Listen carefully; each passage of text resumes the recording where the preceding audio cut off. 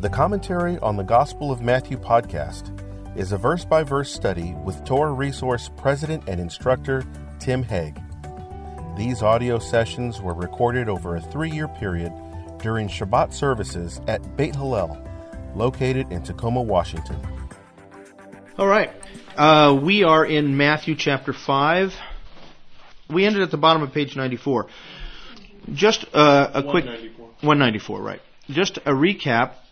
I had suggested to you that one of the things that is in the mind of Yeshua as we come into these 6 antitheses, where he says, you have heard it said, but I say to you, is the discussion amongst the rabbis, at least the early rabbis that we can tell, of the evaluation of the commandments. Some were considered light and some were considered heavy. And we looked at those and the various reasons that some of the rabbis gave for which were heavy and which were light. And we came to the conclusion that Yeshua considered those to be heavy that required the most self-sacrifice.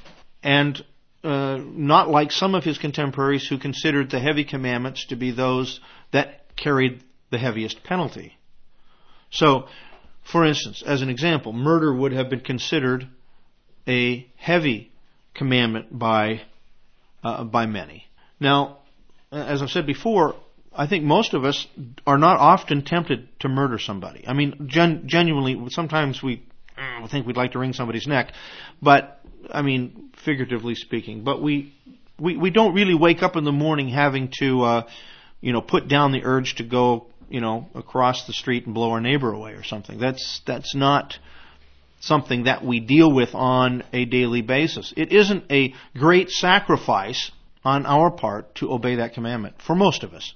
However, to hate somebody, or to keep from hating somebody, to love someone that's hard to love, to forgive somebody, or those kinds of things, not to allow hatred to come into our hearts, is something that requires real diligence and self-sacrifice. So for Yeshua, one of the things that I'm suggesting is that he is saying, let's consider what really are the heavy commandments, the weighty commandments. For instance, he would have considered honoring father and mother a weighty commandment, right? Well, that's because sometimes it's difficult to honor our parents, especially when we're growing up and our parents tell us to do something we don't want to do, or our parents tell us we cannot do something that we desperately want to do. So with that in mind, we realize that Yeshua is looking at the commandments from that perspective. We also saw that his basic halakhic rule, when it came to deciding if you had conflicting commandments, how would you know which one to choose? If there were 2 commandments that you couldn't keep them both in a given situation, how would you choose? And it seems as though one of the guiding principles for Yeshua was which commandment best exemplifies loving God and loving neighbor. And if there is a tie between those, you choose loving your neighbor. As the halakhic rule, you choose the commandment that best will help you express genuine love for your fellow man. So, with that in mind, at the bottom of page 194, with this before us then, it is possible to interpret Yeshua's teaching as addressing the issue of commandment evaluation. The Pharisees had chosen to do the light commandments, those which required the least amount of effort to fulfill, while they were constantly neglecting, and thus breaking, the weightier ones, those which required a greater sacrifice to fulfill. In stating at the opening that each and every commandment, regardless of its valuation, was important to live righteously, Yeshua sets the stage for his antitheses. But he does it in a most intriguing way. He states a law which all would agree was valued as weighty, introduced by, you have heard it said, and then shows that the inward, heart attitude is just as weighty a commandment, introduced by, but I say to you, or something similar. At least that's what I'm suggesting to you as we read these. Okay? So here's the first one. You have heard that the ancients were told, you shall not commit murder, and whoever commits murder shall be liable to the court. Now clearly, nobody would have disagreed with him on this one. Everybody would have said, yeah, of course. Don't the 10 Commandments, don't the 10 words tell us you shall not murder? So, this sixth word, which prohibited murder, he quotes directly, Matthew quotes directly from the Septuagint.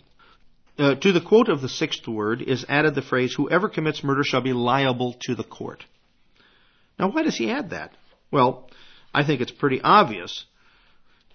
Even though it finds no direct parallel from the Tanakh or even from the rabbinic literature, it surely summarizes the various points of texts like Exodus 21:12 and Leviticus 21 and 24. And what do these texts tell us? That in order for someone to be executed for murder, there must be 2 or 3 witnesses, and it must be tried before a recognized court. Now, granted, before Israel was constituted as a nation in her land, there was the rule of the near of kin who could avenge the death of a family member, right? Okay, so that was kind of a little bit like what we had out west. Before the courts were set up, justice was sometimes meted out at the end of a rope or at the end of a 6-gun.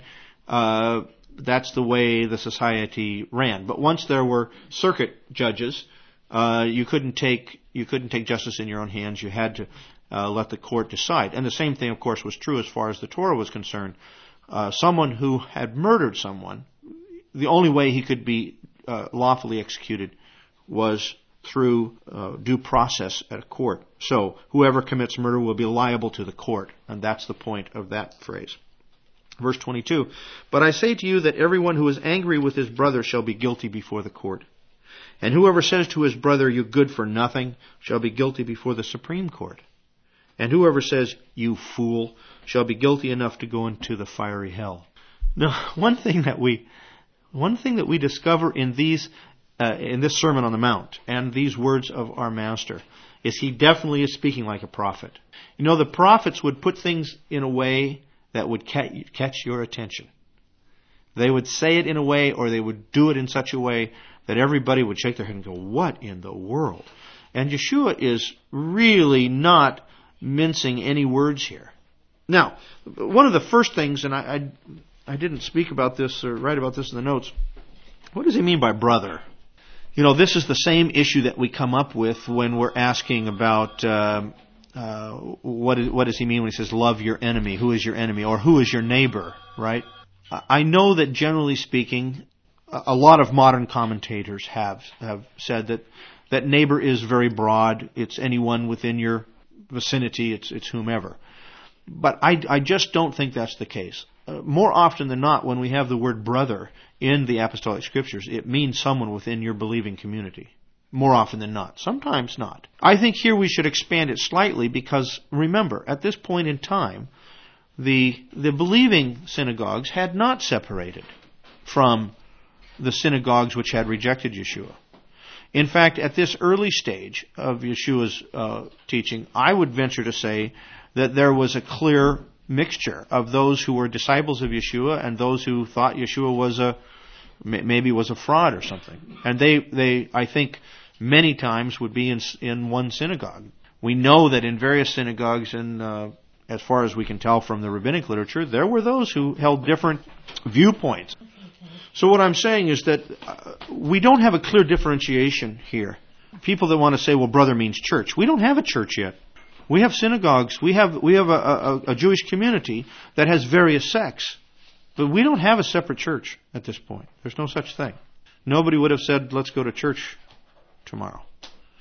Everybody who was a follower of Yeshua were members of a Jewish community, or were Gentiles who had attached themselves as God-fearers to the Jewish community, and were probably very accustomed to being at the temple and to being in synagogues. That was the only thing in town. There was one show in town, so to speak, that worshipped the God of Israel. That was it. So when we have the word brother here, it probably means someone in your immediate community. I think as we go along, we'll see that there are times when there are outsiders that we have to deal with, and some different language is used. So when he says, but I say to you that everyone who is angry at his brother. Now, meaning, I'm taking that to mean somebody within your community. Someone. Now, how would that figure for us? I don't think we could limit it just to a given congregation. or a community as narrowly defined as that. I think we do have to understand that the apostles widened those boundaries eventually to believers in Yeshua. Okay? Now, that presents a dilemma for us, because pretty much everybody who has any inkling towards Christianity or any kind of Christianity would consider themselves a believer. So now all of a sudden you are put into the mixture of people who have an entirely different viewpoint of justice, of righteousness and unrighteousness and so forth. So how we can draw the line of who is brother and who is not may be very difficult. But I think we would have to say that in our day and age, this would involve those who were true, genuine believers, even if they disagreed with us on our theology. If they are true, genuine believers, we have to be careful about our approach to them, and we have to hold them with a high regard as part of our community, our larger, wider community. So, now Yeshua is making his comparison to murder, which is considered a heavy commandment. And he's comparing it with angry, something that could not have even been punished by the earthly tribunal, right? You can't take somebody to court in the first century, in the Jewish court, and say, I want you to punish him, he's angry with me. What would the court have said? No, they probably would have asked, what did he do? And if you say, well, he didn't do anything, I just know he's angry at me, then they would tell him to go away. Because there's no penalty for that, right? In other words, how could the court even determine if that was true? It seems obvious that Yeshua's words are construed in a three-tiered progression. Now, I've read numbers of commentators, and some say yes, some say no on this, but I think this seems obvious to me. Anger, when unchecked, proceeds to insult. You good for nothing. And unrestrained insult proceeds to slander. You fool.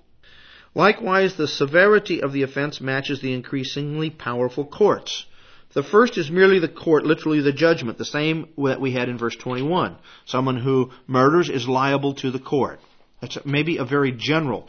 In the first century, you could have a bona fide court at the lowest level by simply taking any three males and putting them together.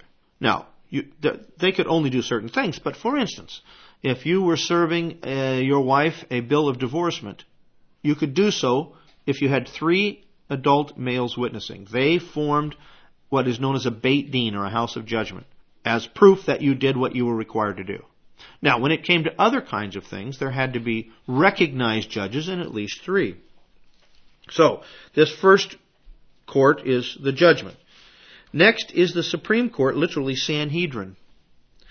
And finally, hellfire, literally the fire of Gehenna, or Gehinnom in the Hebrew or Aramaic. Yeshua is showing the progression of anger, which begins inwardly, which, but if allowed to remain and grow, evidences outward destructive behavior. Indeed, this is why it is linked with murder. In Genesis 4:5, we learn that Cain became, quote, very angry, which eventually led to the crime of murder against his brother, right? Thus, what might be considered a light commandment, you shall not hate your fellow man, literally your brother, in your heart, must be rather understood as a weighty one, because left to grow, the possibility is ripe that it will proceed to a whole garden of sins, including murder. Yes. The question is being asked about how was there the emphasis of the need to make things right with one's brother before Rosh Hashanah and Yom Kippur and so forth. Was this a time of reckoning in the as far as we know from the rabbinic literature? It was, absolutely, yes. The interesting thing, though, from a Hebrew or Jewish perspective, is that motives cannot be judged. Attitudes cannot be judged. Only deeds can be judged. Okay? So, and we talked about this last week, it sometimes is more damaging to go to somebody. They don't even know that you have held ill feelings against them. They don't even know. And you go to them and say, I just want you to know I have hated you with a holy hatred for the last 10 years. You didn't do anything. You didn't talk behind their back. You didn't gossip. You didn't do those kinds of things. But deep down inside you had this hatred. Well, what good is it to go and tell the person that? Rather, you should repent of it Ask God to forgive you of it, and ask God to give you a heart to love that person. And that can be something that is done without having to, because you probably have all had that experience where somebody has come to you and said, X amount of years ago you hurt me and I've held it in my heart ever since, or whatever. And from that time on, you're on like pins and needles around that person because you can't figure out what in the world you did in the first place. And it changes the relationship, even though that's not what they intended. So what we're talking about here are clear, identifiable offenses, actions. I'm not saying that we shouldn't deal with the feelings, the emotions in our heart. We should. We must. Okay? But what we're talking about in terms of liable to the court, that's something that's verifiable by witnesses. All right. How is it that Yeshua considers being angry against one's neighbor or even casting verbal insults a punishable transgression before the earthly court? Anger is a sin of the heart, and until it bears outward actions of a punishable nature, no earthly court has the jurisdiction or ability to assess any penalties. Some suggest that Yeshua is simply using this language in a metaphoric sense, meaning that even though sins of the heart are not punishable in the early stages, they should be feared as though they were punishable by the court, because allowed to remain, the possibility exists that overt punishable actions will result. So it's a little bit like the snake under the bed is what some are saying Yeshua did. You know when the kids are little and the parents say, don't get out of bed because there's snakes under the bed? Well, there's not snakes under the bed. That's a lie. But some parents will do that to keep their kids from getting out of bed, right? So some are interpreting Yeshua as saying, well, he's telling you that if you get angry, the court's going to punish you, and hopefully that kind of teaching will keep you from getting angry. I don't think that's what he's doing at all. Thus, Yeshua emphasizes that all sin begins in the inner thoughts of a person, and it is here where the work of sanctification must be most carefully and diligently employed. That's the point. In other words, what he's saying is, if you allow anger to grow in your heart, it will bring forth sin that is punishable. You can count on it.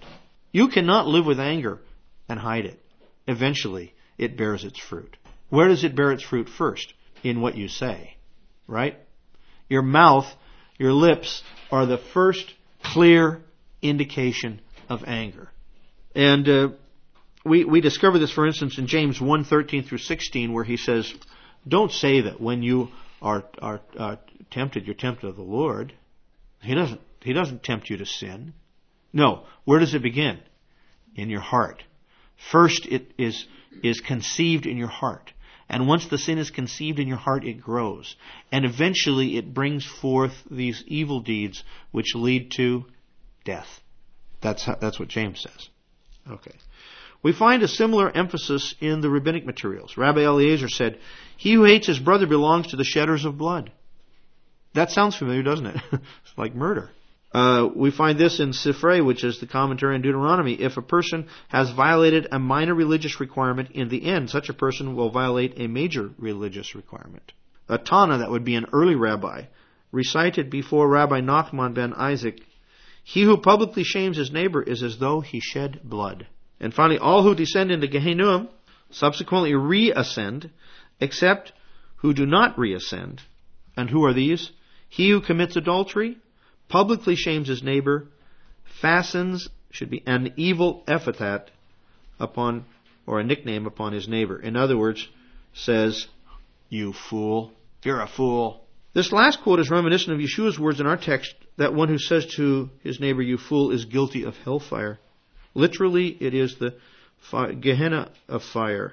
The evidence of inner anger is displayed by the calling of names. The first is raka in the Greek, which is a transliteration of an Aramaic word, reka, meaning empty-headed, good for nothing. Could mean fool as well.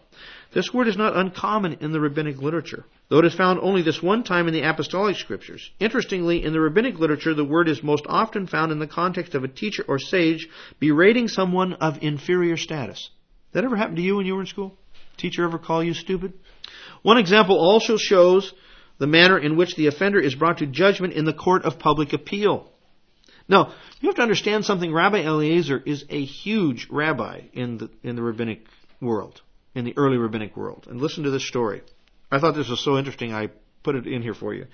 Once Rabbi Eliezer, son of Rabbi Shimon, was coming from Migdol Geder, from the house of his teacher.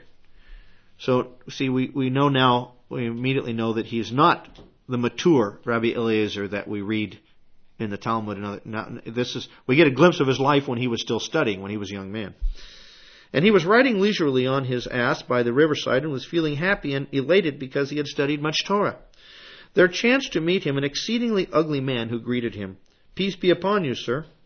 He, however, did not return his salutation, but instead said to him, "Raka, how ugly you are. Are all your fellow citizens as ugly as you are?" The man replied, "Nice guy." "I do not know. But go and tell the craftsman who made me, how ugly is the vessel which you have made." When Rabbi Eliezer realized that he had done wrong, he dismounted from the ass and prostrated himself before the man and said to him, "I submit myself to you, forgive me." The man replied, "I will not forgive you until you go to the craftsman who made me and say to him, how ugly is the vessel which you have made." Rabbi Eliezer walked behind him until he reached his native city. When his fellow citizens came out to meet him, greeting him with the words, "Peace be upon you, O teacher, O master," the man asked him, "Whom are you addressing thus?" They replied, "The man who is walking behind you." Thereupon he exclaimed, "If this man is a teacher, may there not be any more like him in Israel." The people then asked him, "Why?" He replied, "Such and such a thing has he done to me." They said to him, "Nevertheless, forgive him, for he is a man greatly learned in the Torah." The man replied, "For your sakes I will forgive him, but only on the condition that he does not act in the same manner in the future." So after this, Rabbi Eliezer, son of Rabbi Shimon, entered the Beit HaMidrash, the house of study, and expounded thus, "A man should always be gentle as the reed, and let him never be unyielding as the cedar. And for this reason the reed merited that of it should be made a pen for the writing of the Torah, for the scroll in the Tefillin, and the scroll in the Mezuzot." So apparently Rabbi Eliezer learned his lesson. But how did he learn it? In the court of public opinion, right? In the court of his community. So, Earliest of those four rabbinic quotes that you had. The earliest one would be Sifrei, the second one down. From anger to verbalizing that someone is a good for nothing, Yeshua capstones his triad in verse 22 with whoever says you fool shall be guilty enough to go into the fire of Gehenna. By the way, what is Gehenna? If you look at the side note on page 196, this is a Greek rendering of the Hebrew Gehinnom, which literally is Valley of the Sons of Hinnom, and referred originally to the valley that runs north-south on the west side of Jerusalem and east-west on the south side. Curves around. Jeremiah in chapter 19 prophesied that this valley called Ben Hinnom would become known as the Valley of Slaughter, that is, the Valley of God's Judgment. This designation eventually took on a general, metaphoric, or typical meaning for God's final judgment, and the picture of fire was added. The reference to Gehenna is found 7 times in Matthew, 3 times in Mark, once in Luke, and once in James. In 2 Kings and Jeremiah, we see that the Valley of Hinnom was used for human sacrifice in idolatrous worship. In later times, the same location was used for burning Jerusalem's trash, and thus the constant fires gave a suitable metaphor for a place of God's judgment. Isn't that also where the water drained off of the temple? It went the other way. That was Kidron. It went down to the Kidron. Yeah. Wouldn't that smell? I know it's a different valley that we're talking about. It depends. What does the Kidron Valley smell like? It depends how much water there was. You know, blood in water is really good for growing plants. And apparently there was a lot of lush foliage in the Kidron Valley because of the blood that was washed down off of the Temple Mount from the sacrifices. The Kidron Valley, is that the one that's right outside the Jaffa Gate, or is that Gehenna? That's Gehenna, right? Right. Yeah.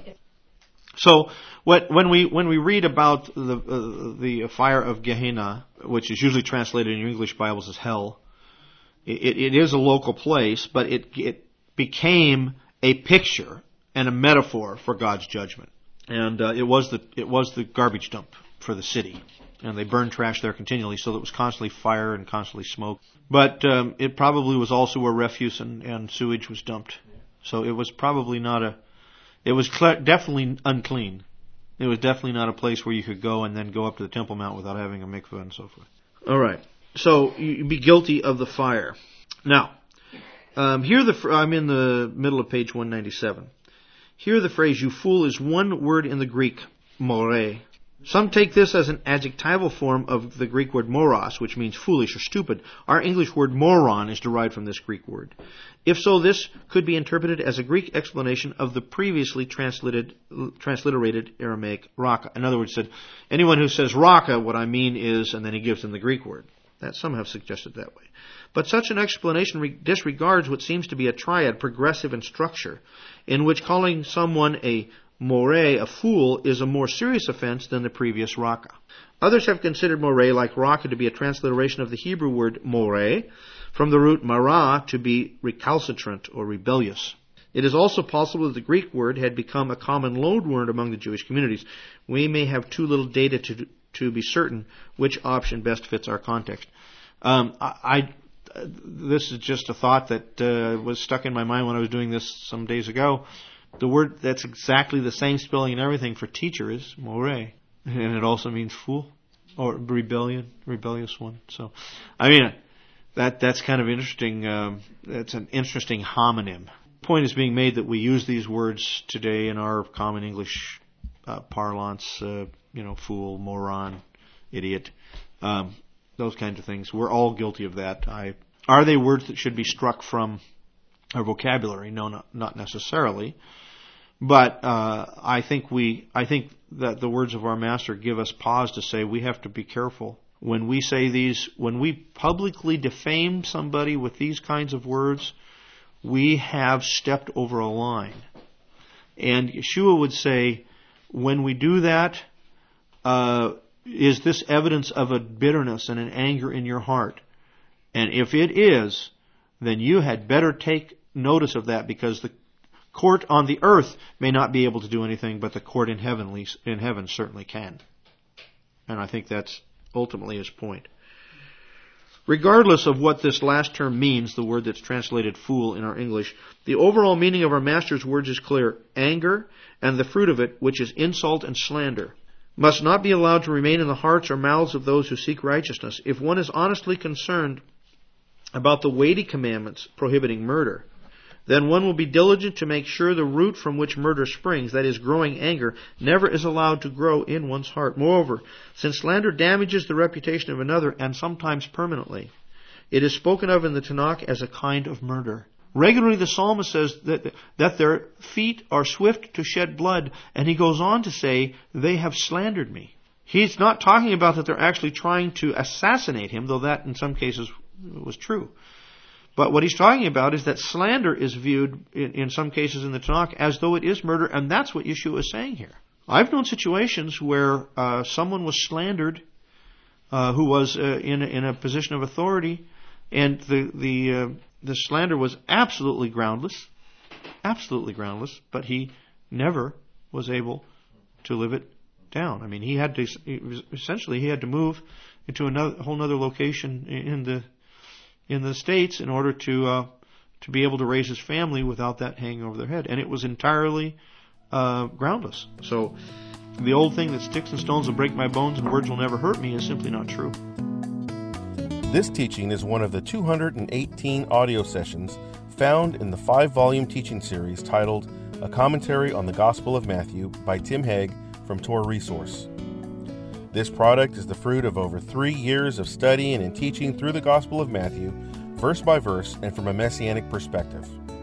The 5-volume set is available in softcover book or digitally as PDF files. To order your copy today, visit TorahResource.com.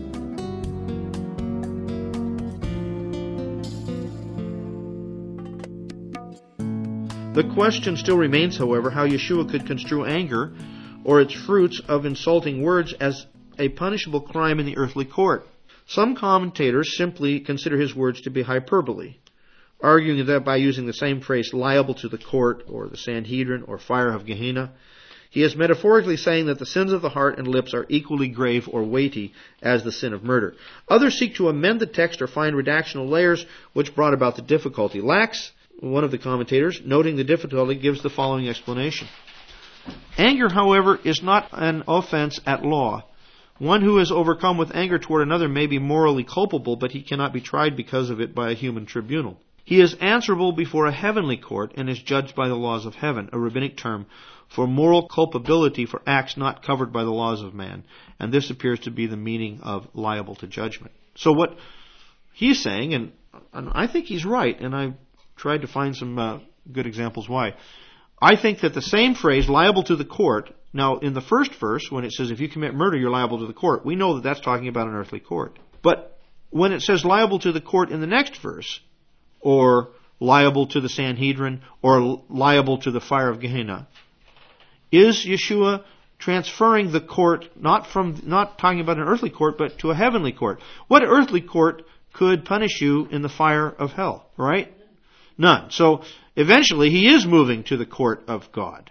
Now the difficulty with this explanation is that the very same phrase, liable to the judgment of, or the court, is used in verse 21 of the murderer, and here it clearly means an earthly, not an heavenly court. Yet it is possible that Yeshua used the phrase in verse 21 of earthly judges, and the same phrase in verse 22 of the heavenly court. For surely the final clause, which casts the punishment into the sphere of divine judgment, envisions a heavenly court. Moreover, on the basis of Exodus 21, and the use of Elohim to refer to the earthly judges, when it says in Exodus 21, if such and such occurs, you shall take the matter to the judges, if you look at the Hebrew, it says you shall take the matter to God, Elohim. But in the context, it's clearly earthly judges.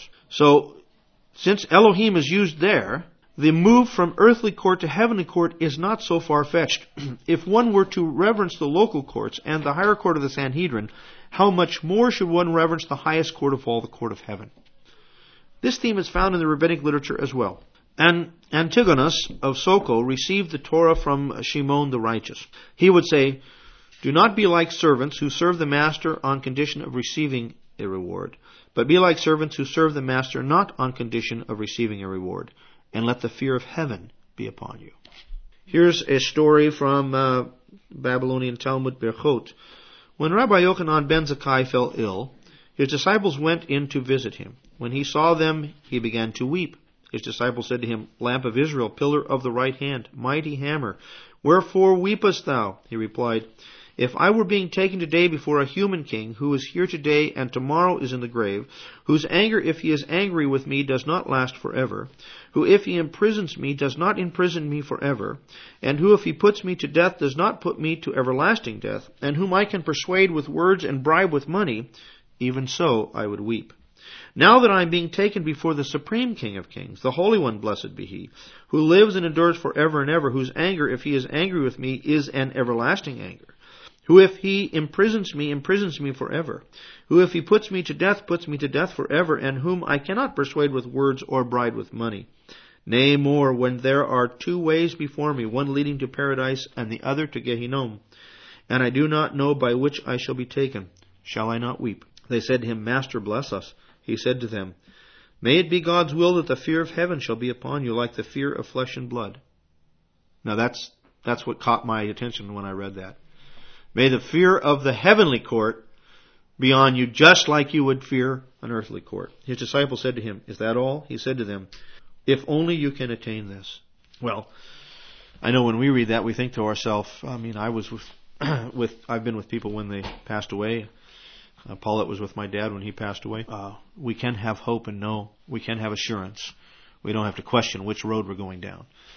But at least we see his, shall we say, his angst in the sense of saying, I'm now coming to meet the King of Kings, the Lord of Lords, the Judge of all the earth. Here's another story from Yoma, Babylonian Talmud Yoma. Within and without shalt thou overlay it, speaking of the Ark of the Covenant, with gold, right? Rabbah said, any scholar whose inside is not like his outside is no scholar. That's his little midrash on the Ark of the Covenant. Abai, or as some say, Rabbi Ben Ula said, he is called abominable, as it is said, how much less one that is abominable and impure, man who drinketh iniquity like water, and quoting Job. Rabbi Shimon ben Nachmani, in the name of Rabbi Yochanan, what is the meaning of the scriptural statement, wherefore is there a price in the hand of a fool to buy wisdom, seeing he hath no understanding? That is, woe unto the enemies of the scholars, who occupy themselves with Torah, but have no fear of heaven. Rabbi Yanai proclaimed, woe to him who has no court, but makes a gateway for his court. Rabbah said to the sages, I beseech you, do not inherit a double Gehinnom. Now, what does that mean? In this last quote, to have no court means to disregard the court of heaven, while makes a gateway for his court means to establish one's own earthly court. Woe to the sage who makes his own earthly court and has no fear of the heavenly court. Here the sense of court is used to encompass both earthly and heavenly, and the saying moves easily between the two. We may postulate that Yeshua does the same thing in our text. Thus, while a murderer has a clear liability within the earthly court, the heart given over to anger has an equally clear liability before the heavenly court, which should be regarded with even a greater fear and reverence. And I think that's Yeshua's point. All right, any questions on those? We'll maybe take a couple of more verses. All right, verses 23 and 24. Therefore, if you are presenting your offering at the altar, and there remember that your brother has something against you, leave your offering there before the altar and go. First be reconciled to your brother, and then come and present your offering. You know, in these two verses, there is more to be said about genuine worship than I think is often understood. This teaching of Yeshua is connected to and based upon the conclusion stated in the previous verse, namely, that one should govern his life with a full recognition that it is before the court of heaven that one ultimately lives. Yet it takes the conclusion one step further. In verse 22, the words are addressed to the person who is angry. You know, it says, I say to you, everyone who is angry with his brother. So the one being addressed is the one who is angry, right? Okay. Here the tables are turned, and the one addressed is the person who knows that a brother has a valid claim that needs to be resolved. In the previous verse, the anger has already been kindled. In these verses, the worshiper realizes that a situation exists that could make one's brother angry. Such a situation needs to be resolved in order to remove what might otherwise become a point of contention and thus breed anger. Once again, the ruling principle is love for one's brother. So here I am bringing, and this obviously presupposes the temple standing, right? The priests are there. You bring your sacrifice to the priest so that he can put it upon the altar. And you remember that you have an outstanding debt that you promised to pay and you didn't pay it. Now, you might say to yourself, you know what? If it's a few days late, no big deal. I'm here. I'm all ready. I'll follow through with what I'm doing here. Then I'll go pay my debt. In the meantime, what could happen to your brother? What could he be doing with regard to the money you owe him or the debt you owe him? Well, he could be getting angry, right? So now you are doing something which causes your brother to go down that road that Yeshua just talked about. And that's more important than offering your gift at the altar, is to go take care of that. Why? Because the ruling principle is love for your brother. You don't do something that's going to cause your brother to give any cause for your brother to raise an anger against you. The scenario envisioned presumes the existence of the temple, as I said. No one could actually take their sacrifice put on the altar, right? We all know that. Only the priest could approach the altar. So you would bring your sacrifice, give it to the priest. The priest would then put it upon the altar. And there remember that your brother has something against you. The giving of a sacrifice presupposes a repentant and submissive heart to God. It is incongruous then to know that something has been neglected in regard to one's brother, something that could well cause him to become angry, and to disregard it as unimportant. Such disregard bespeaks a false piety that considers outward acts of worship, that is, presenting an offering, as detached from heart obedience to God's commandments. Once again, the court of heaven is to be reckoned with. For though the priest officiating at the altar could never know of such a conflict with one's brother, God knows. Right? And of course, the writer to the Hebrews makes a big point of this. Why do we need the Melchizedekian priest? Because he is able to clear one's conscience. The earthly priest couldn't do that. If the earthly priest could have read the hearts of people, he would have known which sacrifices to take and which not. But anyone, even a hypocrite, could bring a sacrifice to the temple, and the priest was obligated to serve it. What does it mean to have something against another person? The only real parallel of this construction in the Septuagint, we're looking at Greek examples here, is Job 31:35. Oh, that I had a hearer, and if I had not feared the hand of the Lord, and as to the written charge which I had against anyone. I know I broke the sentence there, but I didn't want to keep going on in the context. What is it? So to have a written, he says, a written charge which I had against anyone. Same Greek terms. Here, to have something against is in the form of a written document, something within the realm of a legal claim.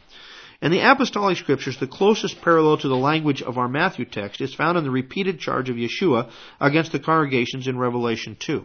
Right? Remember these? Verse 4, but I have this against you, that you have left your first love. Verse 14, but I have a few things against you, because you have there some who hold the teaching of Balaam. And verse 20, but I have this against you, that you tolerate the woman Jezebel. In each of these examples, that which Yeshua holds against them or has against them is a clear evident sin. For Job, the language incorporates a legal document, while in the charges against the congregations by Yeshua, the issues involve spiritual unfaithfulness manifest in overt actions. We should presume that the same applies in our text. The person presenting his offering, or his gift, remembers that his brother has a legal claim against him, or that in some tangible way he has sinned against his brother. You know, we use the phrase to have something against somebody in a much more broad sense in English, don't we? You know, what do you have against me? You know, because you're not talking to me. Or, what do you have against me because you haven't called for a long time? Well, that's not what we're talking about here. We're talking about a viable claim, perhaps a debt that's owed or something like that. I'll give a couple of examples. By example, this could be that the worshiper has promised to repay a debt and has not yet done so, or has something in his possession that he could have rightfully returned to his owner, but has retained it for himself. You know, like you borrowed something from your neighbor, and you say, I'll bring it back tomorrow morning. Okay, great. You don't bring it back, you forget, so forth. Next day you forget, next day you forget. Your neighbor calls up and said, hey, I need that tool that I loaned to you. Could you bring it back to me? You say, yeah, okay, will, no problem. As soon as I get home from work, I'll do it. You forget. The next day is Shabbat, and you go to shul, and you're there ready to worship the Lord. And something comes in your mind. You promised, and you didn't fulfill it. And now that neighbor is at home, or wherever he may be, and he's stewing. He's saying, what kind of guy is that borrows my tools and doesn't return them? And you're causing him to get angry. Well, if you have the ability, you should get up and go return that, and come back and worship. I'm not saying that as a halakhic rule, but I'm saying that's an illustration of what might apply in our day, in our time. That's how careful we're supposed to be, right, with our brother.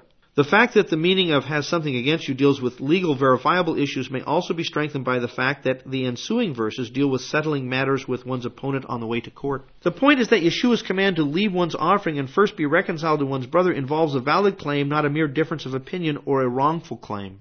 Surely there were those who opposed Yeshua and his disciples on theological and halakhic grounds. Such differences would not have prohibited them from engaging in acts of worship at the temple. In other words, if one of the Talmidim, one of the disciples, is worshiping in the temple and he remembers that the Sadducee thinks he's crazy because he believes in the resurrection, he doesn't have to leave his offering and go try to persuade the Sadducee to believe in the resurrection before he continue on. Right? You see what I'm saying? I mean, there may be a lot of people who think that we're theologically errant for worshiping on Shabbat. So when it says has something against you, it means, I think, most of the commentators agree with me, so I feel good about that. It means a legal claim. It means something that is a tangible issue. It says, first be reconciled to your brother and then come and present your offering. It's the only time in the Apostolic Scriptures that this particular Greek verb is used, to reconcile. It's found 10 times in the Septuagint with various other meanings. It can mean to reconcile, but it can also mean to change, and it can even mean to die. In view of the fact that the claim is a legal one, that is, one which is valid, to reconcile with one's brother means to fulfill one's legal obligations to him. In the examples given, this would mean to pay the overdue debt or to return an item that belongs to him. Only after one has discharged his rightful obligations to his brother is he free to return and offer his gift at the altar. The point is clear and expounds upon the teaching of verse 22. The court of heaven knows the heart and is fully aware of what otherwise might be hidden to others. The valid claim against the worshipper by his brother must therefore be satisfied in accordance with the law as established by the earthly court before one's worship will be accepted by the court of heaven. There is ample application of these principles to our own lives in spite of the fact that the temple and sacrifices are no longer available. The overriding emphasis seems clear. One cannot expect that one's worship will be acceptable to God while one is unwilling to discharge his legal and brotherly obligations to those who are members of his community, and thus his fellow worshippers. This highlights the fact, well attested in the rabbinic literature as well, that one's heart intentions form an integral part of valid worship. We may note as an example this from the tractate Pesachim on Passover. You know, let me set this up for you. You're in the middle of the week of unleavened bread, okay? And what are you supposed to do during the week of unleavened bread? You're supposed to have all of the leaven out of your house. Not to be anywhere, that's supposed to be all clean by now. It's supposed to be all gone. Okay? He who goes to slaughter his Passover lamb, to circumcise his son, or to eat the betrothal meal at his father-in-law's house, and remembers that he has left some leaven in his house, if he can go back and remove it, and go on to do his religious duty, let him go back and remove it. But if not, let him nullify it in his heart. In other words, say, I have nothing to do with that. I won't use that, so forth and so on.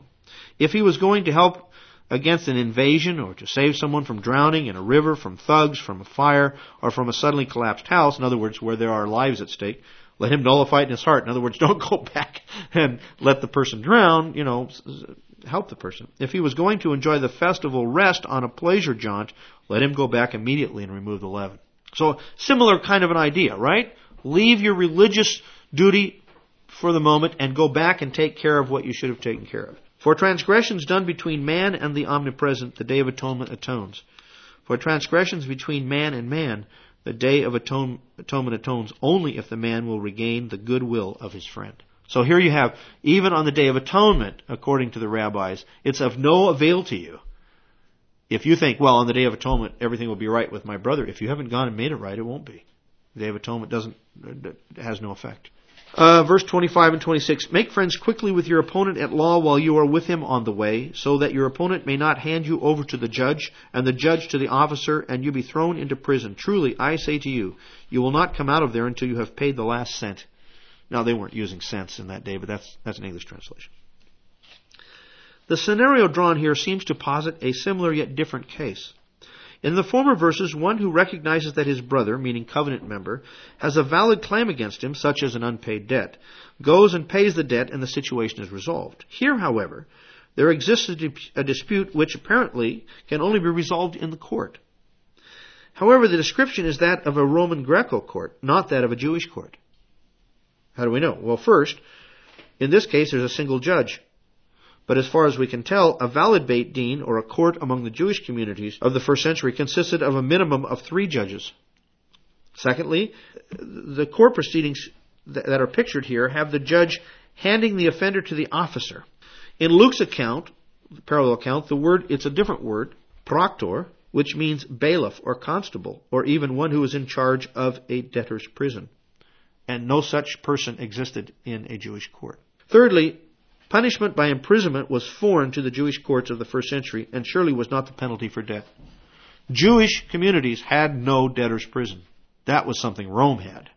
It was, however, common in the Roman Greco legal system. We should surmise, then, that the scenario here presented has to do with a legal claim by an outsider upon someone within the Jewish community. Indeed, the word translated opponent here can mean not only an opponent at law, but also an enemy. Same word. Moreover, the verb translated make friends, eunoeo, is used only here in the apostolic scriptures when he says make friends quickly. One commentator, Tobias Lax, suggests that an original Hebrew term, leshalem, might have been misunderstood by a Greek translator, for the word can mean to make peace, but also has a legal sense of pay in full. So they may have read that and said, oh, shalom, make peace. But there's a more subtle legal sense in that Hebrew word, which means pay in full. So it could say, pay in full quickly your opponent at law while you are on your way with him. Pay off, get the thing settled before you get into court. Regardless, the meaning is the same. If an outsider has a valid claim against you, pay the debt before you get to court, because the judge may rule for additional damages, including prison time, especially if it's a Roman judge against a Jewish defendant. And if such is the case, the debt to the last cent will have to be paid before being released from debtor's prison. Here again, the point is that earthly courts have power to administer justice, and in some cases to mete out punishments for criminal behavior. If this is so, how much more sovereignty and power does the court of heaven have? Therefore, as disciples of our Master Yeshua, we must live with the realization that we answer to the court of heaven, and if we live in this way, we will need never fear the earthly courts. Rabbi Yossi says, let your fellow's money be as precious to you as your own. Now, you have to understand the rabbi way of listening. He doesn't mean that you want to get your friend's money. He means take care of your friend's money the same way you would take care of your own. And get yourself ready to learn Torah, for it does not come as an inheritance to you, right? And may everything you do be for the sake of heaven. So, the rabbis are not devoid of this same message. They may not have lived it out. Some of them taught it. As we'll see in the next section, I think there was a clear dispute going on between how we live our lives in obedience to God and the intention of doing that, and how we sometimes just polish the outside of the cup. Remember, Yeshua said of the Pharisees what? That they're very good at polishing the outside of the cup. I was talking to someone not long ago, and he said something from his heart, very openly and very, very plainly, very clearly, and I understood exactly what he said. And he said simply, "I hate organized religion." Now, as we talk more and more, I ask him to define organized religion. He doesn't hate religion that's organized. That's not what he was talking about. He said, "I hate organized religion because he has seen so much hypocrisy in the people who just do religion and how they treat each other and so forth and so on."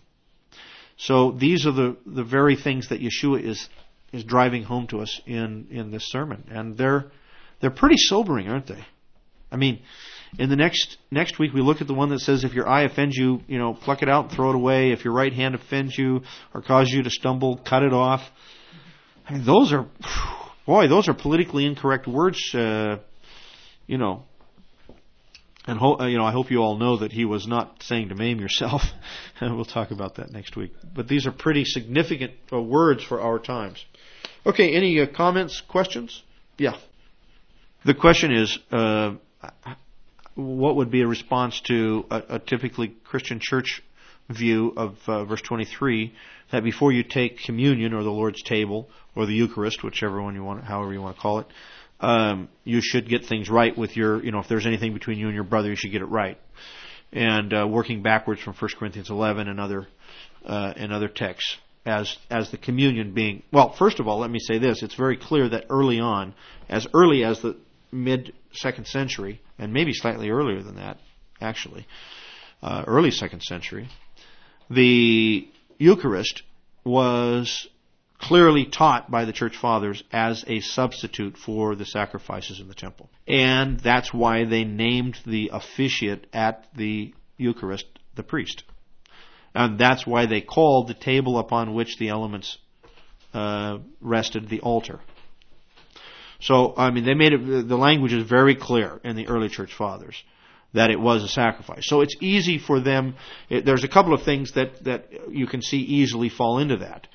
To actually say that the bread becomes the body and the juice and the wine becomes the blood, and that it is an actual sacrifice, is just a step down the road in a Christianizing way. I'm not saying all Christians believe that, but that became a fairly well recognized understanding in the 2nd and 3rd century. And then to look at that as the sacrifice of the temple, you can see it's an easy extension then to say, even in a Protestant setting, that the communion is a sacrifice. It is symbolic of that sacrifice and acts as a sacrifice. And so you could see how they would apply this verse 23, leave your gift at the altar, go reconcile with your brother, then come back. In other words, before you take communion, before you take the Lord's table, get things right with your brother. Well, I don't think it has anything to do with that per se, but I think it does have to do with worship. I think it's much broader than just communion. I think it has to do with presenting worship to God. And the idea is that Yeshua gives us is, don't think that you can have in your heart something you know is amiss with your brother and come and render acceptable worship to God. The court of heaven knows your heart. Okay? So get that taken care of first, and then you can come with a pure heart and a submissive and obedient heart to the Lord and render your worship to Him. So I think that would be true pretty much across the board.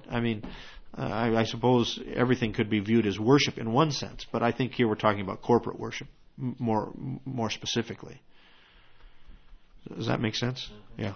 Right. The comment's made that the longer you put it off, the worse it gets. The longer you put it off, the harder it is to do it. And again, it may not be, if we put it in the context of legal things, which It seems as though that's the context. If you know that you owe somebody $30 and you've just been you haven't paid it, it's not so hard to, unless you don't have the money. It might be hard to humble yourself and go to the person and say, you know what, I know I was supposed to pay you 5 days ago and I don't have the $30. Okay, but it's if you have the money and you've just forgotten about it, that's not such a difficult thing. It is more difficult when you know that your brother. It's what's even more difficult, I think, is when you know that your brother has. When you're, and here's a question. I mean, we could talk ad infinitum about this. What do you do when your brother claims to have a valid claim against you, and you say it's not valid? Or in other words, he says, let's do a scenario here. Let's say, for instance, you sell somebody a computer, a used computer. And you say, okay, well, here's the computer. I have two. I don't need this one. I want to sell it. Fine. Okay. I give it to you, whatever. And when the person gets it, they come back to you and say, that isn't everything that I thought it was going to be. It's not as fast as I thought it would be. It doesn't quite work the way I thought it should work. And you'd say to him, well, I told you exactly. This were the specifications, so on and so on. He says, well, I'm not happy with it. So I'd like my money back. You say, well, I don't think that's going to work because I've already spent the money on something else. I don't have the money to give back to you. And from your vantage point, it was a valid sale. It was done in integrity and honesty. From the other person's point of view, you slipped him, a wooden nickel, so to speak. Now, what do you do with that? This person believes he has a valid claim against you. You have not been fully honest with regard to this deal. That's what he's thinking. And you're saying no. Well, that's where you have to try to get together and get it settled. But I don't think that's what this is talking about. I think this verse is talking about where you know for certain that he has a valid claim and you failed to follow through on a promise or a payment or something like that. That's what I think. And I'm afraid that it is not oftentimes understood that way. It's understood that, well, I'm not sure if I think this person hasn't talked to me for 3 weeks, so maybe they're mad at me. I better go and find. I mean, it could be that. All right, if you sense that there's something that you need to talk through, but I think this is talking far more about verifiable, clear situation where both parties know what should be done and one party hasn't followed through. That's what I think. Now, in terms of the other side of it, where somebody has offended you or hurt you or sinned against you or whatever, that can also be an obstacle to your worship and an obstacle to your obedience to God. And there's no valid reason ever to retain bitterness and anger. God tells us to forgive, and that we must do. And so, if we allow bitterness to grow in our heart, it does produce the same fruit as anger, right? Bitterness and anger go together. It does produce the same fruit. So these are good, solid words for us to take to heart, and we dare not just brush them aside as well. The bar is set so high, I don't think I could ever attain that. Well, we can attain it. God has given it to us to do, and we trust Him to give us the ability to do it. So here we are in a society that is full of anger and full of the next section is on adultery. We're in a society that is very much heading towards the Sodom and Gomorrah if it's not already there. Okay? So, in some ways we do have an uphill incline to tread. But God has said He would be faithful to us and that He would give us the ability to walk in His ways. So we must trust Him to do that. You've been listening to the Commentary on the Gospel of Matthew podcast with Torah Resource President and Instructor Tim Hegg. If you like this teaching and want to hear more, please visit us at TorahResource.com. Join us again next week as Tim takes us through another verse-by-verse lesson in the Gospel of Matthew.